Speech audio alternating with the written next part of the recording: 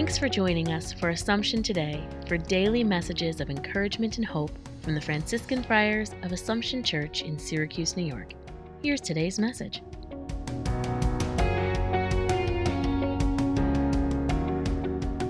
January 27th. The reading for today is of the parable of the sower and the seed.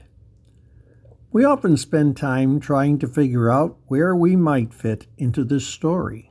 In reality, we probably fit in some way in all the descriptions at one moment or another of our journey.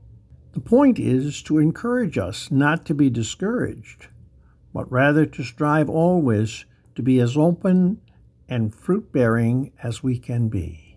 Whenever we see dryness, barrenness, or thorny distractions, we should constantly be alert to remove them.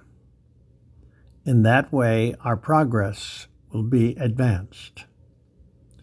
Lord, like a parched land, my soul thirsts for you. Thanks for joining us today.